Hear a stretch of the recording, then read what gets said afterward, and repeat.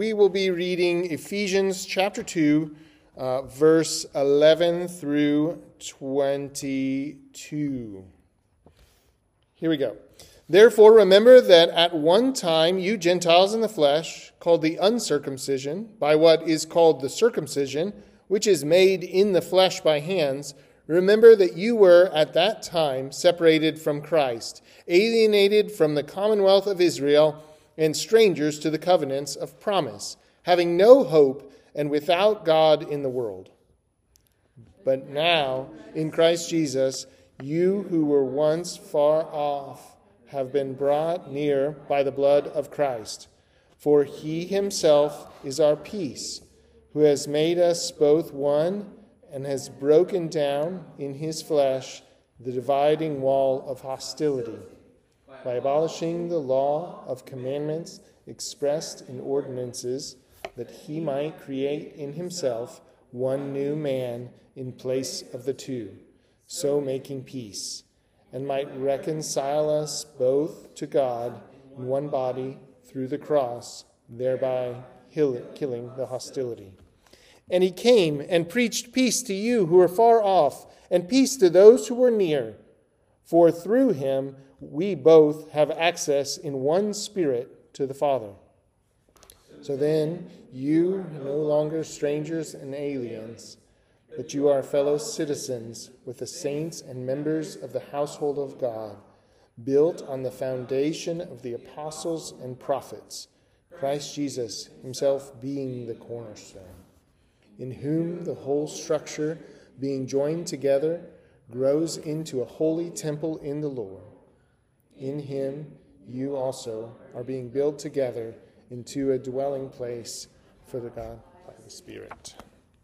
Let me pray for us. God, we just pray that these words that we have read together would just sink into our hearts, that we would learn from what we hear today, that we'd learn from your word and what it says to us today, and God, that we would be faithful and that we would be changed by it.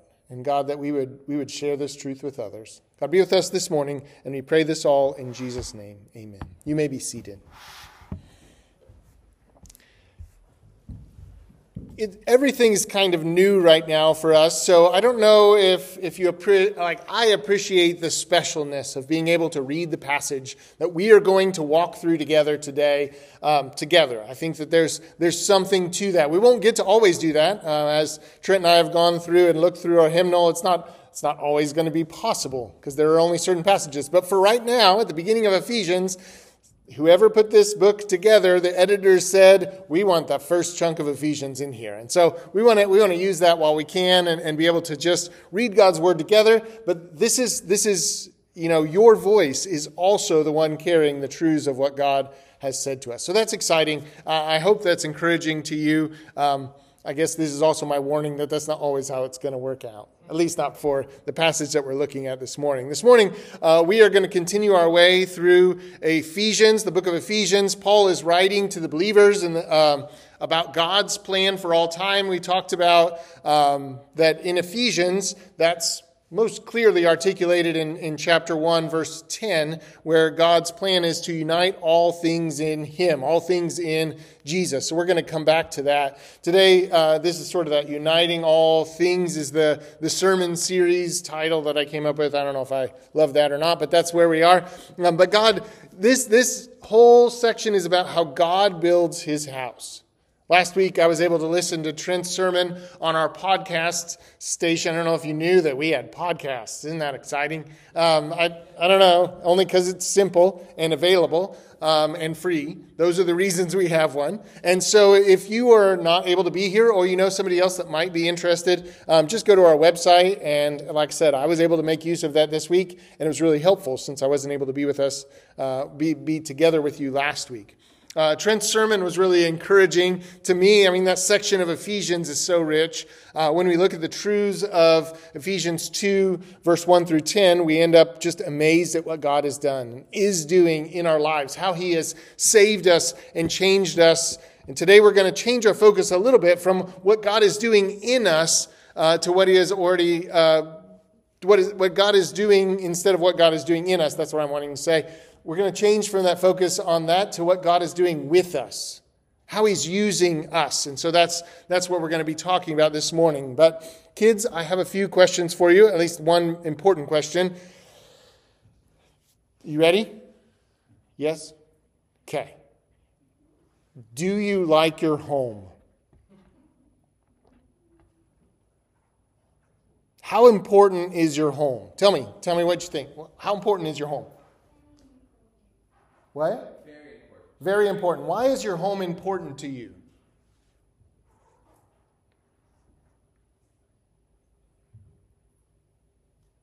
Do you care about your home? What do you like about your home?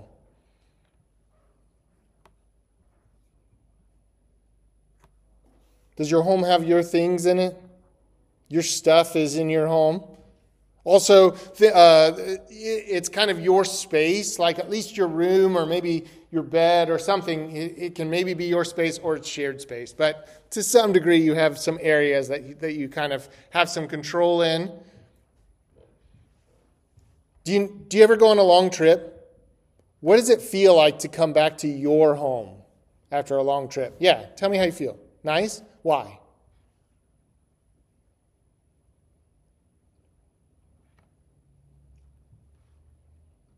It's a little bit complicated, isn't it? Home has all sorts of things for us. This concept of where we live has all sorts of feelings and emotions. And some of that, like I said, is where our stuff is. Some of it's where our control is. Some of it's where our family is. We know our family is in our home, and we can be together with our family in our space. And so we have sayings like home is where the heart is. Home is where we are comfortable. Home is family.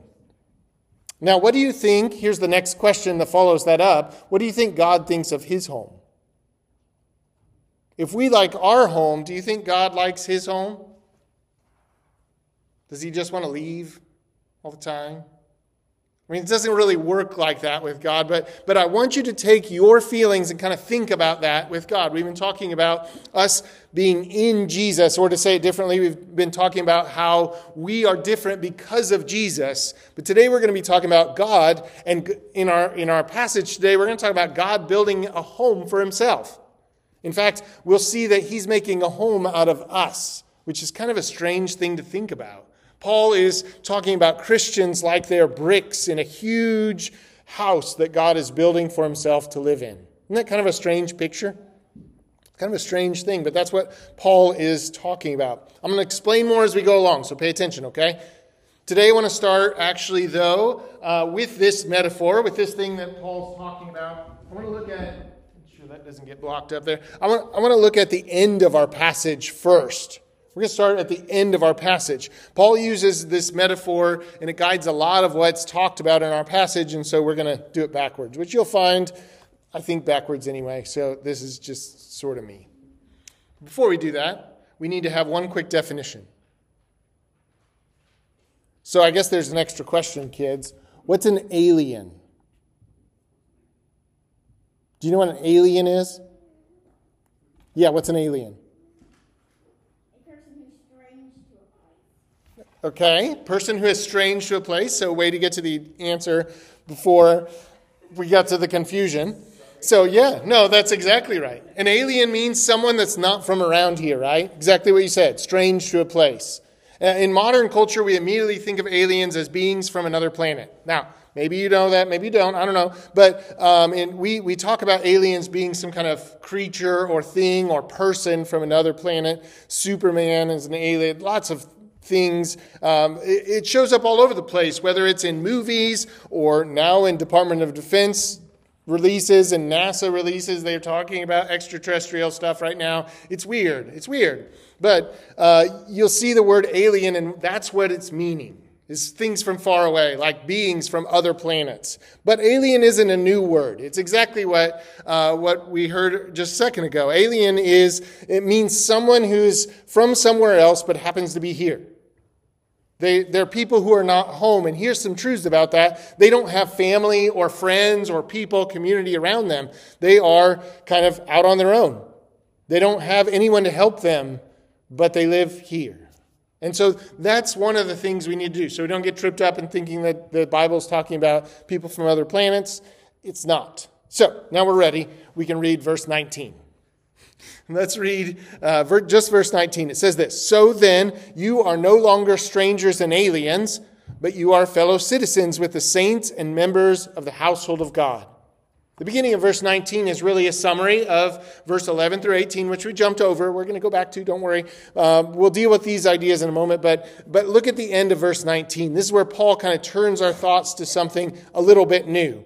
Paul says that the Ephesians, whom he's writing to, are no longer disconnected like strangers or aliens. They're now citizens, which is about the exact opposite of it. These are people who are in the right place. They have rights, they have authority, they have family, they have community all around them. They are citizens of that place. And he says to these Gentiles, or to these people, they are citizens with saints. So they're not just citizens of an area, they're also with saints. Those are holy people. So if they're citizens with holy people, then they are also holy people. That's what he's saying. And not only that, they're also members of the household of God. They're part of God's family. Like the Ephesian believers, these descriptions also apply to us. And so here is our kind of truth for the day. It gets us going.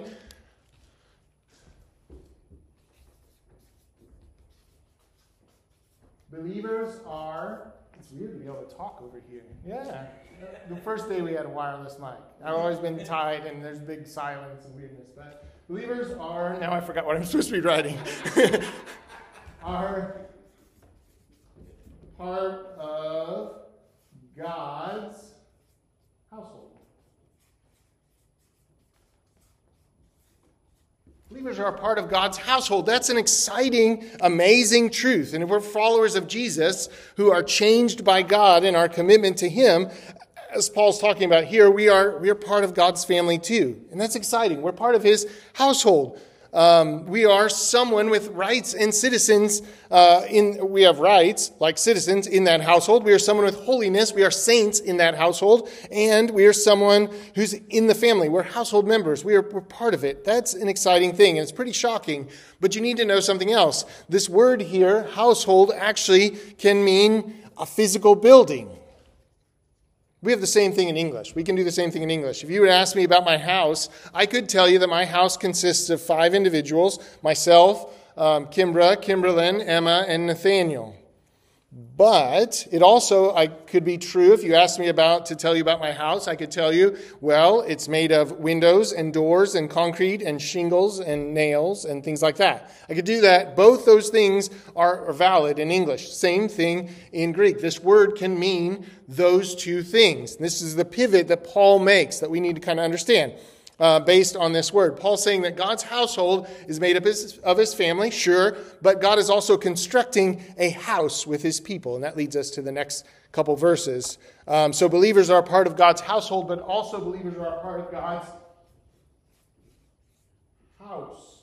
And I actually mean the building, his house. And so that's what Paul's talking about here. We're going to pick up in verse 20, if you still have that in front of you.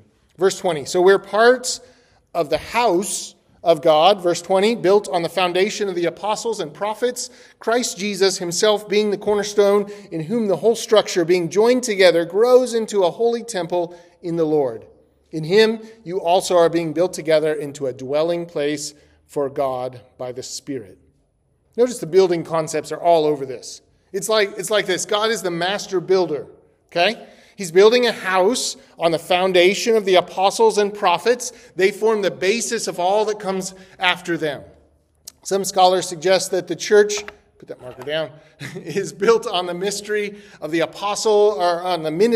ministry of the apostles and the prophets. That the things they did are what formed who we become. Their work began the gatherings and the structures that became the church today. And that's true.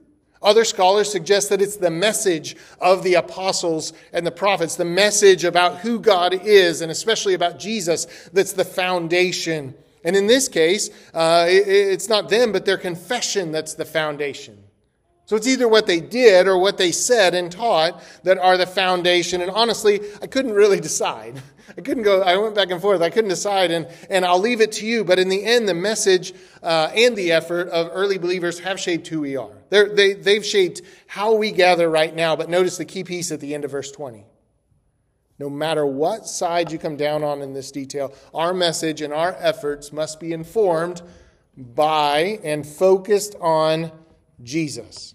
Jesus is the focus and the centerpiece of the building that God's creating. He has to be. In the metaphor that Paul shares with us, in this metaphor of the church, the cornerstone is Jesus. And we don't use cornerstones as much anymore. We don't think quite that way. We do measurements, but then we pour concrete. And so we don't use cornerstones quite like that, but they're important. If you are building with blocks, you must get that first block perfect. You have to set it perfectly this direction and this direction, and you make it perfect. You spend a lot of time on the first block. That's the cornerstone block of the foundation. The rest of the blocks then are organized and lined up in line with that block. That block is the piece. And they all begin to be built up, but they all reference back to that cornerstone block. Just like the way block building focuses on a cornerstone, the church is modeled off of and affected by our cornerstone, Jesus. We should be. We must be. If we're not, we have lots of questions that need to be asked. He's the most important piece of the metaphorical house that Paul's talking about. He's the thing that our entire lives should be molded around, molded off of, and really focused on. When it's not, we're going to struggle. Social causes and things like that sometimes churches and other people get involved in are not bad, but if the social cause or meeting some kind of need becomes our focus, then we're not doing it right. Our ministry, our service must flow out of our focus on Jesus, not come alongside of or ever become more important than that. We want to focus on Jesus. I think that's what this passage tells us. Then, also as a follower of Jesus, we must be grateful for those who have come. I mean, we're supposed to honor those apostles and prophets, those who came before us, who were faithful. That's an amazing thing for us to see faithful people throughout time who've walked with God. That should encourage us that we're not just figuring this out. We have others who've gone before us. And that's a good thing. And even today, our leaders must be focused on Jesus in all that we do. As they are, we will have support. We will have we will begin to build a truly godly community. If they're not, we'll get caught up in all sorts of other things. Look closely at the end of verse 19. You'll see that home or house that was mentioned there in verse 19 actually becomes, as we read a little further, the house of God. In fact, the Greek word could mean household, a physical house, or even a temple. A temple to a God. The same word. Paul's using this range of meaning to make a point. We are part of God's family. We're part of God's building materials, and God's construction project, though, is much bigger and larger than we could ever imagine, or that we would ever be able to pay for, or that we would ever even attempt. Believers are a part of God's household. Believers are a part of God's house, but believers are also a part of God's temple. The house of God. You and I are being built into a holy temple that God wants, and that He is doing all of the construction just like He wants it to be done.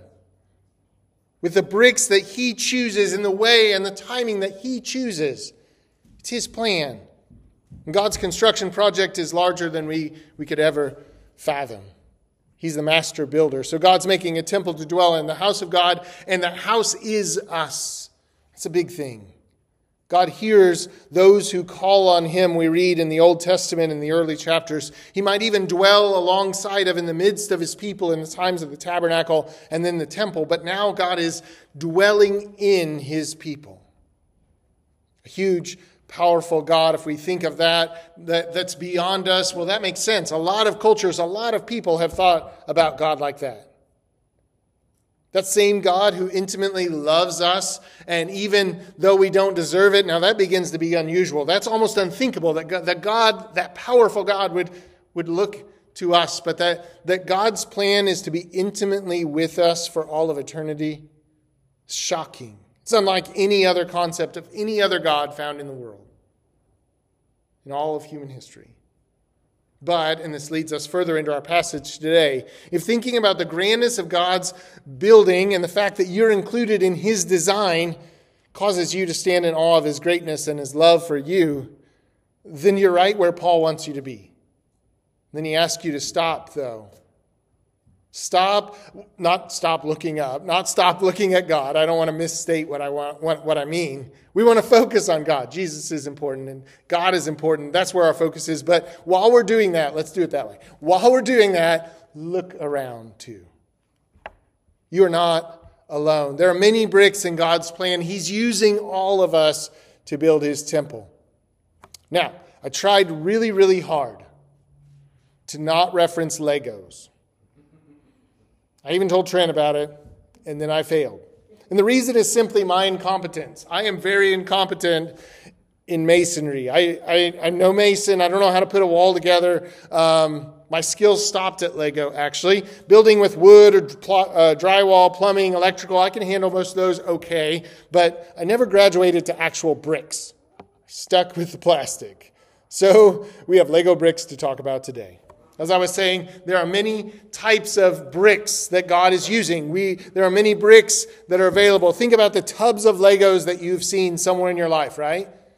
Or the box when you pour it out, all the different shapes and things that you have. Maybe the Legos that you've stepped on. Think of the variations of Legos that you've maybe stepped on your floor. There are lots of types and shapes of bricks, but for standard Legos, there are two dimensions that matter the most. They must align in these two ways to be able to build anything with them. They must vertically align, where they snap together, but they also must horizontally align with other Legos. They cannot just be wherever. The square shape requires them to be a specific distance apart or to touch in a certain way. Paul's built his metaphor by addressing a huge issue for the Ephesian church. In Ephesus, there were some Jewish believers, and there were some, proportionally more, individuals who are not Jewish believers. Those would be Gentiles.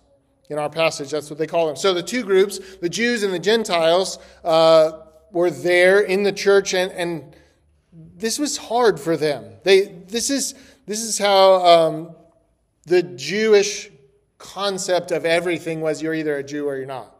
You're either a Jew or you're Gentile. There's no other way to think about it. God's people are not God's people. For the Ephesians, this is important. Jews and Gentiles were usually not together. They didn't hang out together. They didn't particularly like one another in the first century. As Jews and Gentiles began to put their faith and trust in Jesus, though, this background caused some concerns. So Paul's addressing this concern, but you and I have much we can learn from here. Probably we are also all likely in the Gentile category, which directly ties us into this. If not, if you have some Jewish background to you, great that this is speaking to Jews as well. So mostly, my fellow Gentiles, or unless you're not, Paul tells us to what? Let's look at verse 11. Back to verse 11.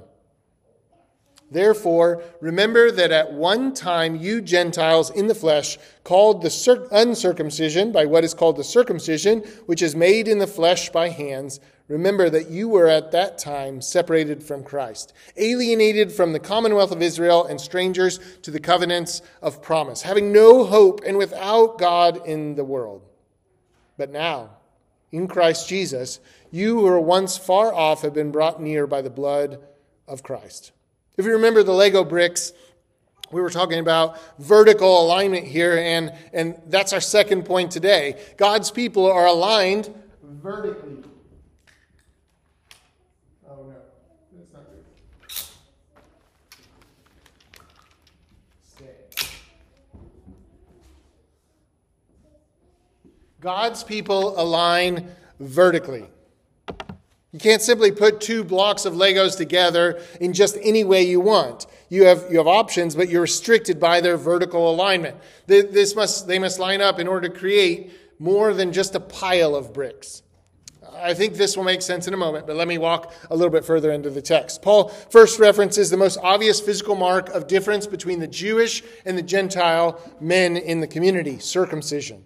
This physical mark made by man was a permanent outward display of an inward commitment to God. But it began to be used not to point to God, but to instead point to one's superiority and acceptance over others. Jewish men and women began to focus less on their relationship to God and more on their separation from other men and women. This prejudice, in fact, this racial and cultural prejudice was prevalent and was brought into the early church. But Paul uses the truthfulness of the separation to show the amazing power of God's plan. Look at what Paul says the Gentiles are to do. The action words are important. In fact, this is the only command, imperative type verb if you care about that, but this is the only command throughout the entire first half of this letter. The only reason that you see even the same verb in verse 12 and verse 11 is that in English we like to have things a little bit more broken up, and so they had to repeat it. But what's the one thing we're called to do? Remember. What are they to remember? What are we to remember? Where we came from. In verse 12, Paul tells the Ephesian believers to remember 5 things. We're going to go through them quickly. These things are equally true of you and me. Paul tells them to remember that they were separated from Christ. Jews trusted in the coming Messiah, the Christ. They trusted in the promise that God would deliver them and expected God to save the Jewish people from the wickedness of the Gentiles. If you were a Gentile, the coming of Christ meant that you would know God's wrath. That was it. So the Gentiles were separated from Christ. 2, they were alienated from the commonwealth of Israel. That sounds very political, and it kind of is. The Jews were their own racial, cultural, and political state. If, as the Jews expected, God cared for them specifically, Gentiles were completely outside of the direct interest and care of God. 3, they were strangers to the covenant of God's promise. The Jews are also people who counted on the covenants of God, and God covenanted with his people in several ways, we see over and over. Even when God's people were faithless, God remained faithful. This is the God that we know. He is amazing, even when we aren't. But they had no connection to that. And Gentiles, the final 2, they had no hope and they were without God. Jews knew God, or at least had a means of knowing God. They had the scriptures and the writings. They had historical stories and promises of God that they could look to. They could hold to hope when things were hard because they knew about God and his commitments with his people. Without God, there's no hope. That's where the Gentile believers began. And you and I are no different. But then turn to verse 13. Verse 13 is kind of a key.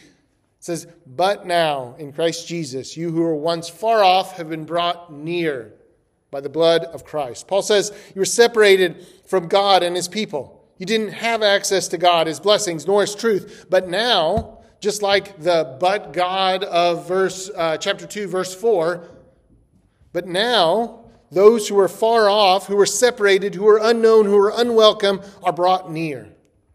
The words far off and near reference Old Testament concepts. The Gentiles in Isaiah and in some other Old Testament books, they talk about the Gentiles being far off, God's people being near, and how God would bring those who are far off near. And so Paul is declaring that in Jesus, everyone is near. If we're in Jesus, we're all near. In both verse 21 and 22, we see more of this in Jesus language. Remember, the purpose of God that we discussed in chapter 1, verse 10, was that God's plan is to unite all things, what?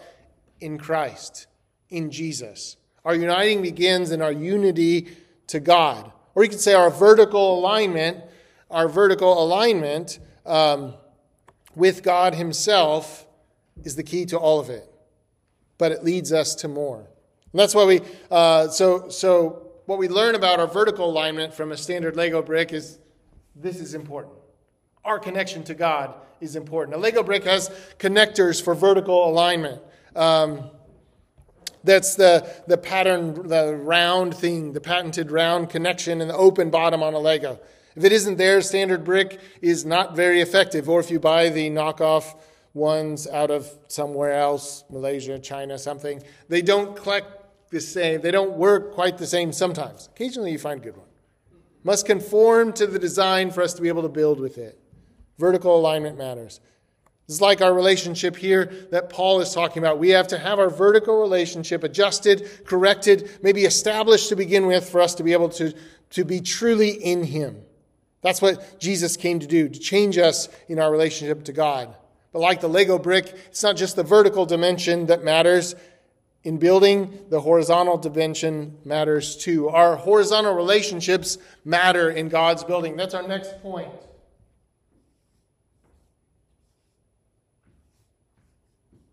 Here. We're the brick. Let's turn to verse 14. God's people not only align vertically, they align horizontally.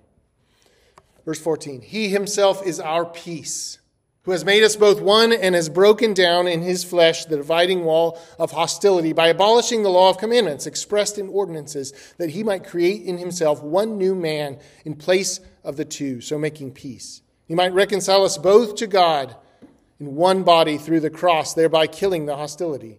And he came and he preached peace to you who are far off, and peace to you who are near. For through him we both have access in one Spirit to the Father. The obvious message here is one of peace and an end to hostility. But unlike before, this time we're not talking about peace with God, but peace with fellow followers of Jesus. Notice Paul shifted from using the words you in verse 11 through 13, and now he's using us and we in verse 14 and in verse 18. Paul himself is included in this shift. He's part of this change. For Jews and Gentiles, this is a huge shock. Two groups who were separated are brought together to become a new group.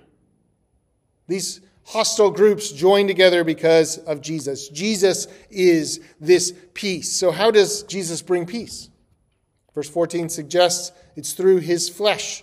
Jesus' body, the sacrifice of his life, was what broke down the dividing wall of hostility, the separation between the groups, thus abolishing the law of commandment expressed in ordinances.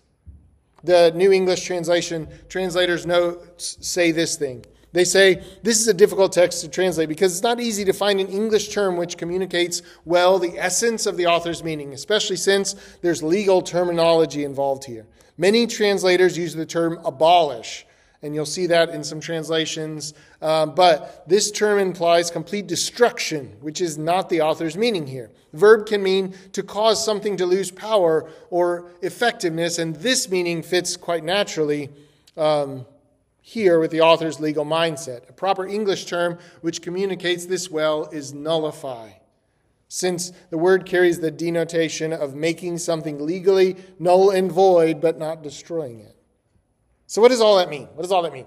The idea of law here focuses on the Mosaic law, the Old Testament laws that were given to the Jews. Some of these laws kept Jews from Gentiles at times. They were more than anybody could ever keep. The very inability of the Jews and of all of humanity to keep the Mosaic law resulted in a huge need for the temple sacrifices and temple activities because of our sinful nature. Sacrifice was necessary in response to our need for God. However, the sacrificial need stops with the ultimate sacrifice of Jesus himself. His body, delivered for us, frees us from the need for sacrifice. He is our sacrifice, and we didn't do anything for that. See the carryover from last week or the chapter before. I want to make a small comment about this, though, before we move on. These verses declare the Old Testament law is not spiritually binding on us, but it's still very helpful to us. It's important. It is recorded and given to us to show us the care of God for his people. We need to remember that to the Jews, the law was not originally seen as overbearing and all these rules and hard. It was a great blessing because the nations around them had to guess what their gods wanted. And yet God came, declared himself to them and said, here is what you need to do. They weren't going to be like other nations, guessing.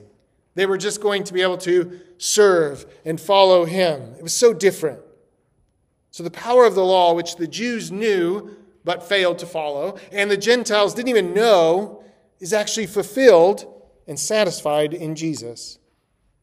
Most study Bibles point to the Jewish temple. In the Jewish temple, they allowed Gentiles into the outer part of the temple. So you could not be a Jew and still come into the temple, but the outer courts. In fact, it was called the court of the Gentiles. However, there were four there was a 4.5-foot high barrier surrounding the inner courts, and it served as a dividing wall. Josephus was a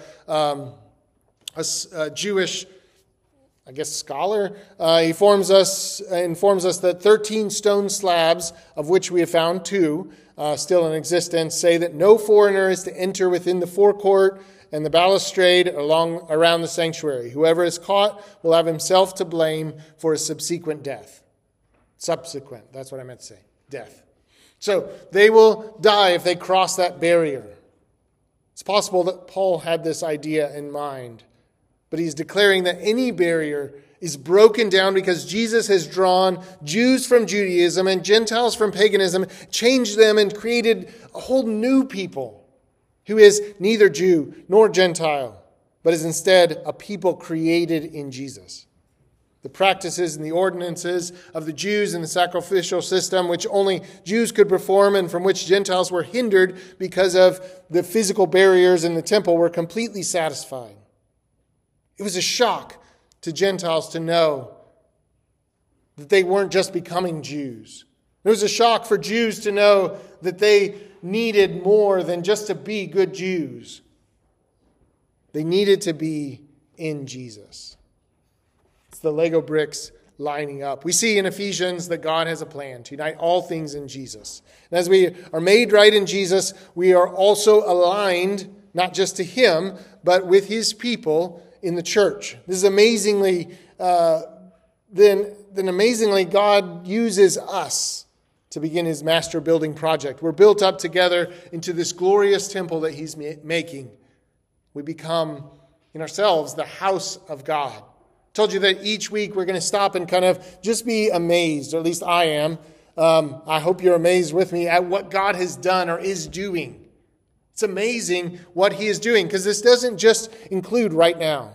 We prayed for the kingdom, the church, or the community and the church earlier. But God has been doing this for centuries and beyond, millennia. God is working, and God is building a temple for Himself, a people for Himself to live in. We can just say, wow. We can ask God, why do you love me? How can you love me like this?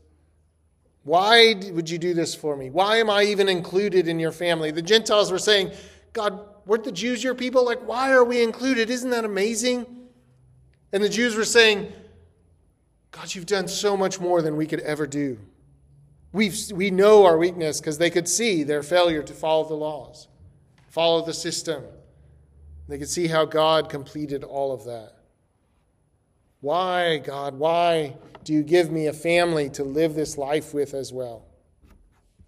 Maybe that's not true for you. Maybe you've never heard anything like this. Maybe you've never really acknowledged how bad you are or the struggles you have to be faithful to God at all. Maybe you've never set Jesus in charge of your life. Maybe it's like you know about Jesus, but you've never let Him be in charge. If not, there's a dividing wall between you and God. You can't do anything about it, but if you trust in Him, He's already paid the price required to draw you from afar and bring you near. Your vertical relationship to God can be made right as you trust in Him. All you have to do is call on Him, trust in what He's done for you now, and let today be that day that you call on His name. Let Him be your God. After service, I say that to Him now, speak that to Him now, but then after service, talk to us. We'd love to talk to you about what Jesus has done, what He's doing in your life. And if you truly trust Him and His sacrifice on the cross, then for the rest of your life, you get to join with others like us who are trying to explore how the vertical relationship affects the horizontal relationships. How we're all together as His people. Maybe you're a follower of Jesus. Then as a fellow brick in God's majestic, I hate saying Lego temple, I'm not going to say that, but as majestic temple, let me ask you to check your shape. How is your vertical alignment with God? Are you in awe of what He has done for you and how He's changing you? Are you growing in your understanding of Jesus? What could you do to grow more? Is your relationship such that you can easily see, that others can easily see Jesus' influence in your life? Can others tell? Do they know? how much he matters to you? Are you excited? So excited that you don't have a choice. You just tell people about him. Is it normal for you to talk about God, what he's doing in your day-to-day life? If it's not, how do we change that? How's your vertical alignment? But also, how's your horizontal alignment with God's family? I've met people who will say that they're good with God. They don't go to church. They can't go to church because of those hypocritical, stubborn, selfish, critical people that are there. They claim to worship better in a deer stand. This is getting close to deer season, so people are talking about that a lot more often. I'm going to go and worship God in the deer stand. I don't know. I just hear that more. It's the season. But, or maybe on the lake or in their fishing boat or on a hike through nature. And I admit it, God's people are a mess. We are all messes. That's actually the point. We need God. We need Jesus. God has given us each other for each other, to build each other up. I didn't even mention it in the sermon, but there is a concept in here when you see the temple or that God is building, actually building itself. Temples don't build, but you see God using the temple to build itself. We are building one another. This passage seems to suggest that we are not to be alone. If we are truly connected with God, we should be connecting with his people. Later, we'll see Paul call the unified church Jesus' bride. This is sort of a commercial, I guess, for the future. The one he loves immensely. He's purifying them. He's given himself to them collectively. So what do we do with somebody who's a loner Christian? Are they part of the bride but not with the bride? Is it like a thumb sitting somewhere? I don't know. That doesn't work, right? It doesn't work at all. But it doesn't fit our building metaphor either. If God builds a single brick that's not part of the building, why? A single brick isn't any good on its own. You can trip over it. You can hold a door open with it. But all in all, it's not very impressive. God isn't making just bricks. He's building a whole temple in the church. So what do? Well, we love God's people. We're all susceptible to prejudice. We all need one another to point out where maybe we are not truly representing God's view of other people. Next, are there people that you don't think could ever be saved? Those people you can't stand. God, through this passage, suggests differently. Don't count anybody out. We should share with everyone the truth of Jesus because we don't know which brick he's going to develop next. Maybe that person needs to know God and they will be changed by God and then they'll begin to get things right and connect with God's people and create something completely new that God is doing. We should share. Let God choose the bricks to refine. And secondly, besides loving God's people, we should join together.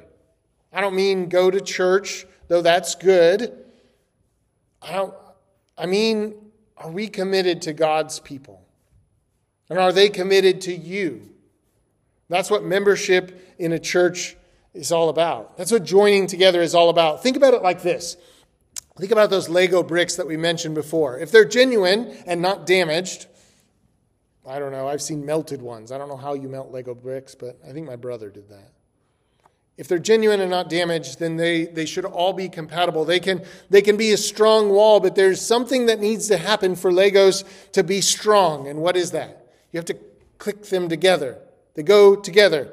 You can theoretically stack and balance Lego bricks without doing that and create an impressive wall, let's say, theoretically. I can't, I'm not steady enough. But unless you push down and lock them together,